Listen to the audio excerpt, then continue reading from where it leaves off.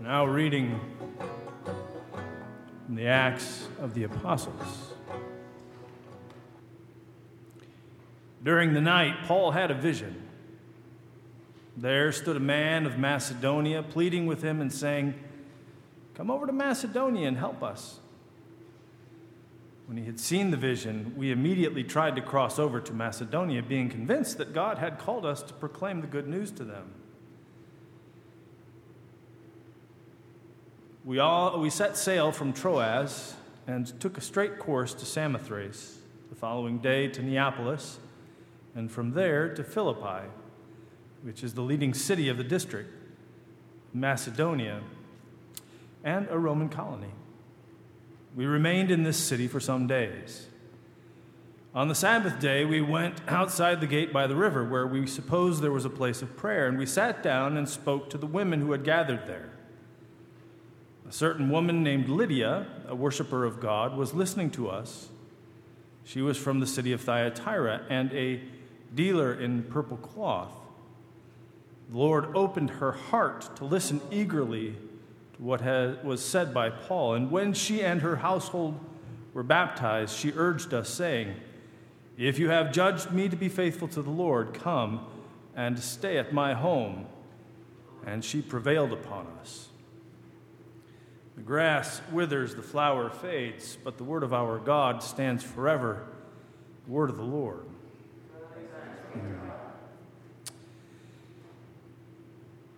Mary Grace was about 18 months old. She started having asthma problems.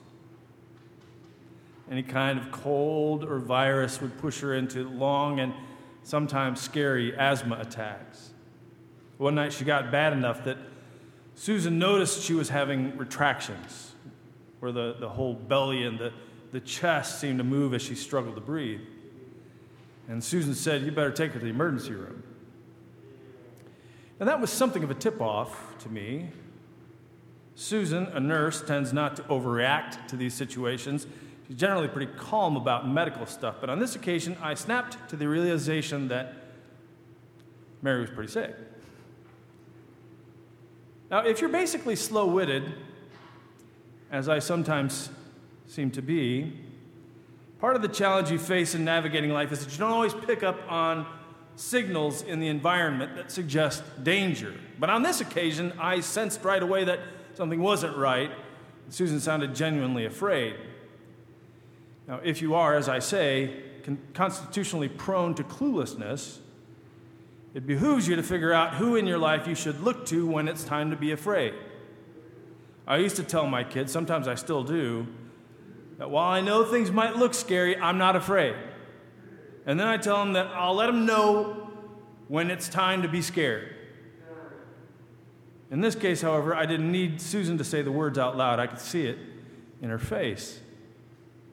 And so I bundled Mary up, put her in the car seat, and tore off to Middlesboro Appalachian Regional Hospital. And immediately they put a pulse oximeter on her tiny big toe. Oxygen levels were dangerously low. Immediately took us to a special room where they did more work to get her vitals, and then they left. And I sat in a tiny room with a little bundle of asthmatic terror. It's difficult to describe how alone you feel when you know something is terribly wrong with your child and you don't see anyone on the immediate horizon motivated by the same sense of urgency that you happen to feel. It's just you and a baby struggling to breathe. Looking at faded posters explaining the dangers of smoking or the onset of emphysema. The world, which felt utterly ordinary just hours earlier, now felt like a hostile and forbidding place cast in shadows and echoes. And so there we sat. My little girl struggling to breathe, me, an oblivious young father, now paralyzed by the fear of the unknown. and the debilitating sense of struggling by yourself. I eventually saw a big man standing in the doorway when I looked up, and immediately I relaxed. "How's our little girl?" my buddy, Mary Grace's godfather, Bill Bishelia, asked me. Now, as many of you know, Bill is a funeral director, which, though it sounds frightening, was a massive relief because Bill was also the deputy coroner, which meant that he knew just about everybody in town.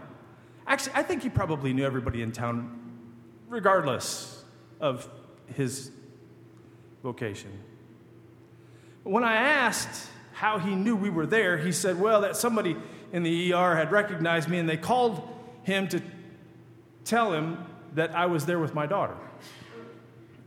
So he then went on to tell me that he'd called the ER doctor on duty and told him to take special care of us. And he said, I just had to make sure our baby girl was all right. And he smiled, and just then the doctor walked in.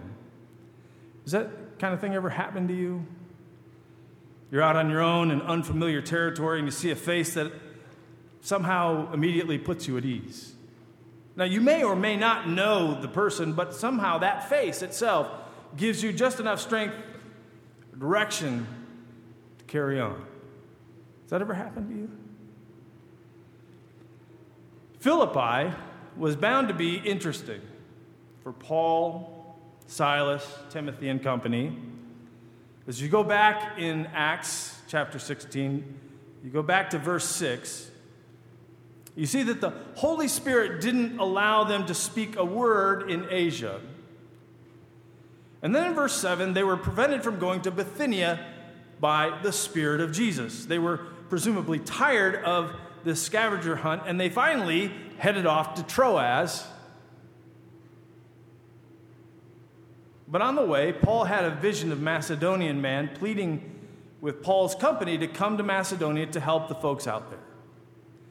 Convinced, as Luke tells us, that God had called them to proclaim the good news to them, Paul and the gang headed for Philippi by way of Samothrace and Neapolis. So, of course, Philippi was bound to be interesting.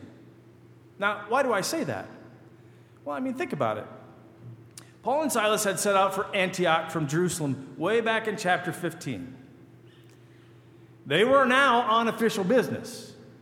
Apparently, there had been a big flap in the Jerusalem church over whether these new Gentile converts that had started popping up since Peter went to Cornelius' house, the controversy over whether or not these converts had to be circumcised in order to become Christians. That is to say, did they have to become Jews first to make themselves respectable Christians? Now remember, they were all Jews at this point. Even the Christians were Jews.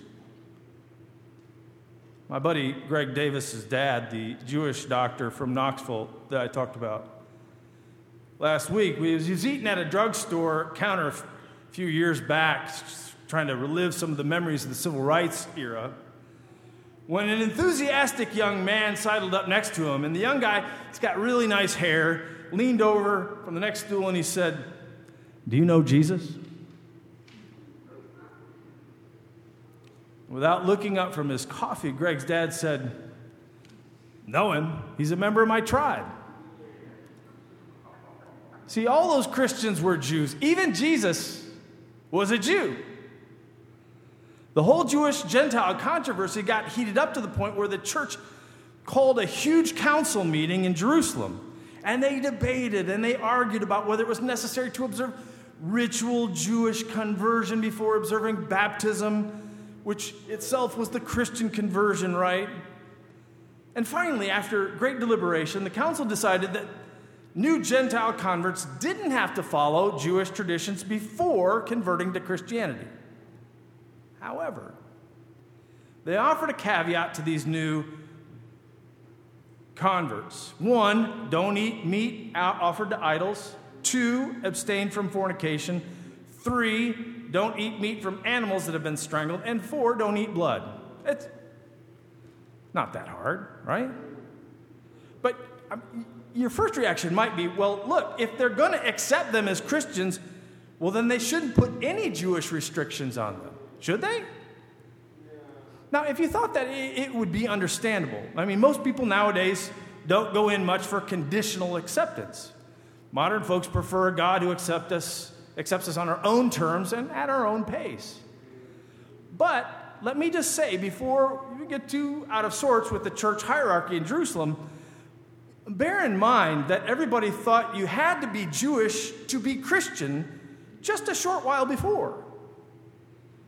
Gentiles were, by and large, a group of folks to be meticulously avoided, as much by the new followers of Jesus as by their non-Messianic Jewish siblings. So not requiring circumcision, not requiring that everybody keep kosher before baptism was a considerable policy shift in the church.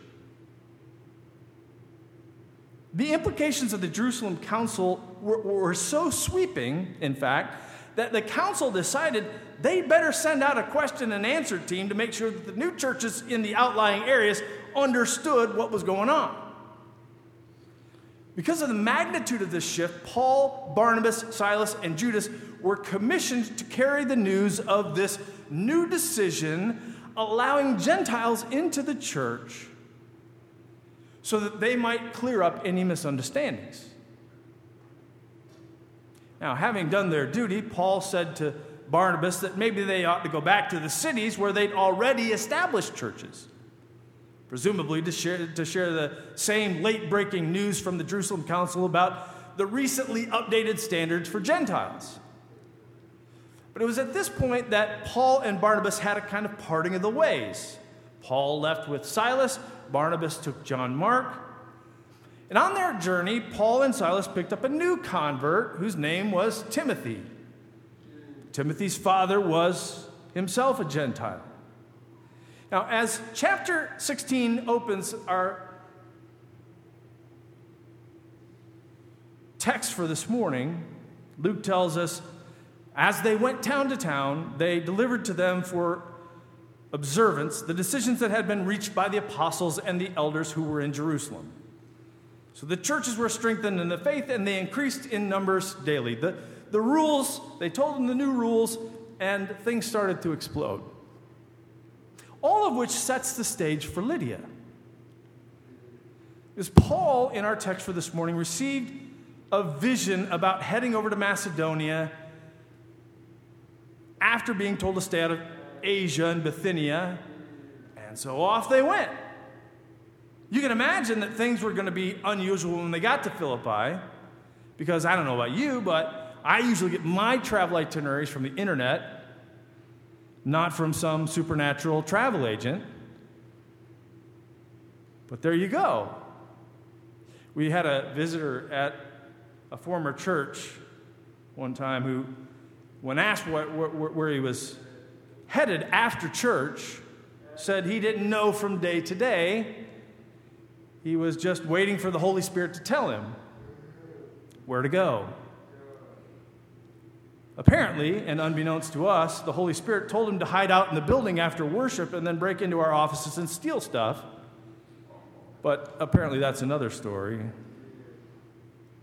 Anyway, waiting to be moved by the Spirit, it sounded kind of strange coming from our visitor. But, I mean, we've had some experience with the Bible, so it's not quite as big a surprise in Acts, because when the Holy Spirit tells someone to go in Acts, things are fixing to get interesting. So this whole new retinue lands in Philippi with a message of good news for the Gentiles. God is pleased to have a relationship with these former untouchables, a relationship that does not rely on Jewish sacrificial sacred rites. And so when the Jewish Sabbath rolls around, what's the first thing that this company does? Well, they go to synagogue. They stroll down to the river where they supposed there was a place of prayer. And guess who they ran into? This bunch of women which under ordinary circumstances on any other day might not be so exceptional given the culture, they might be gathering for laundry or gossip or babysitting cooperative, but they're not gathered for any of those things today. Apparently, they're gathered for more. Now, whether or not they intend to gather for prayer, we don't know. What we do know is that after Paul shows up, church starts in earnest. That little spontaneous church service there on the banks of the river turned into First Church Philippi. Why?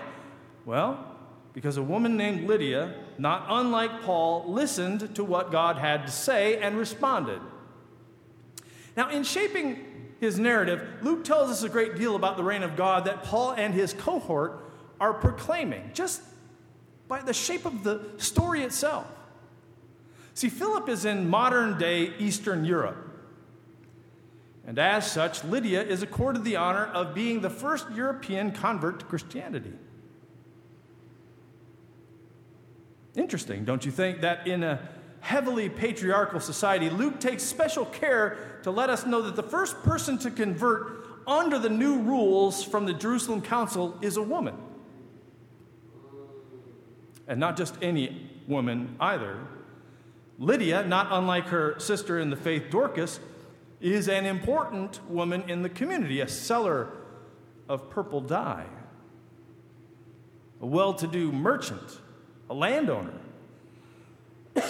In other words, Lydia wasn't the type of person typically found in the early church's pictorial directory, which tended to be made up of folks pretty far down on the socioeconomic ladder. But Paul listened to the call of God, and here we have Lydia.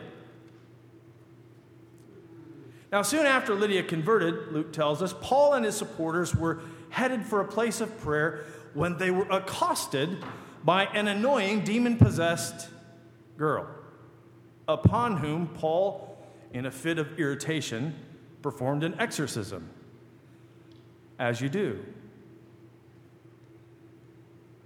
Well, apparently, Paul had killed the goose that laid the golden fortune-telling egg because this demon-possessed slave girl had been a significant source of income for a couple of locals who rented her out for bar mitzvahs as a fortune teller.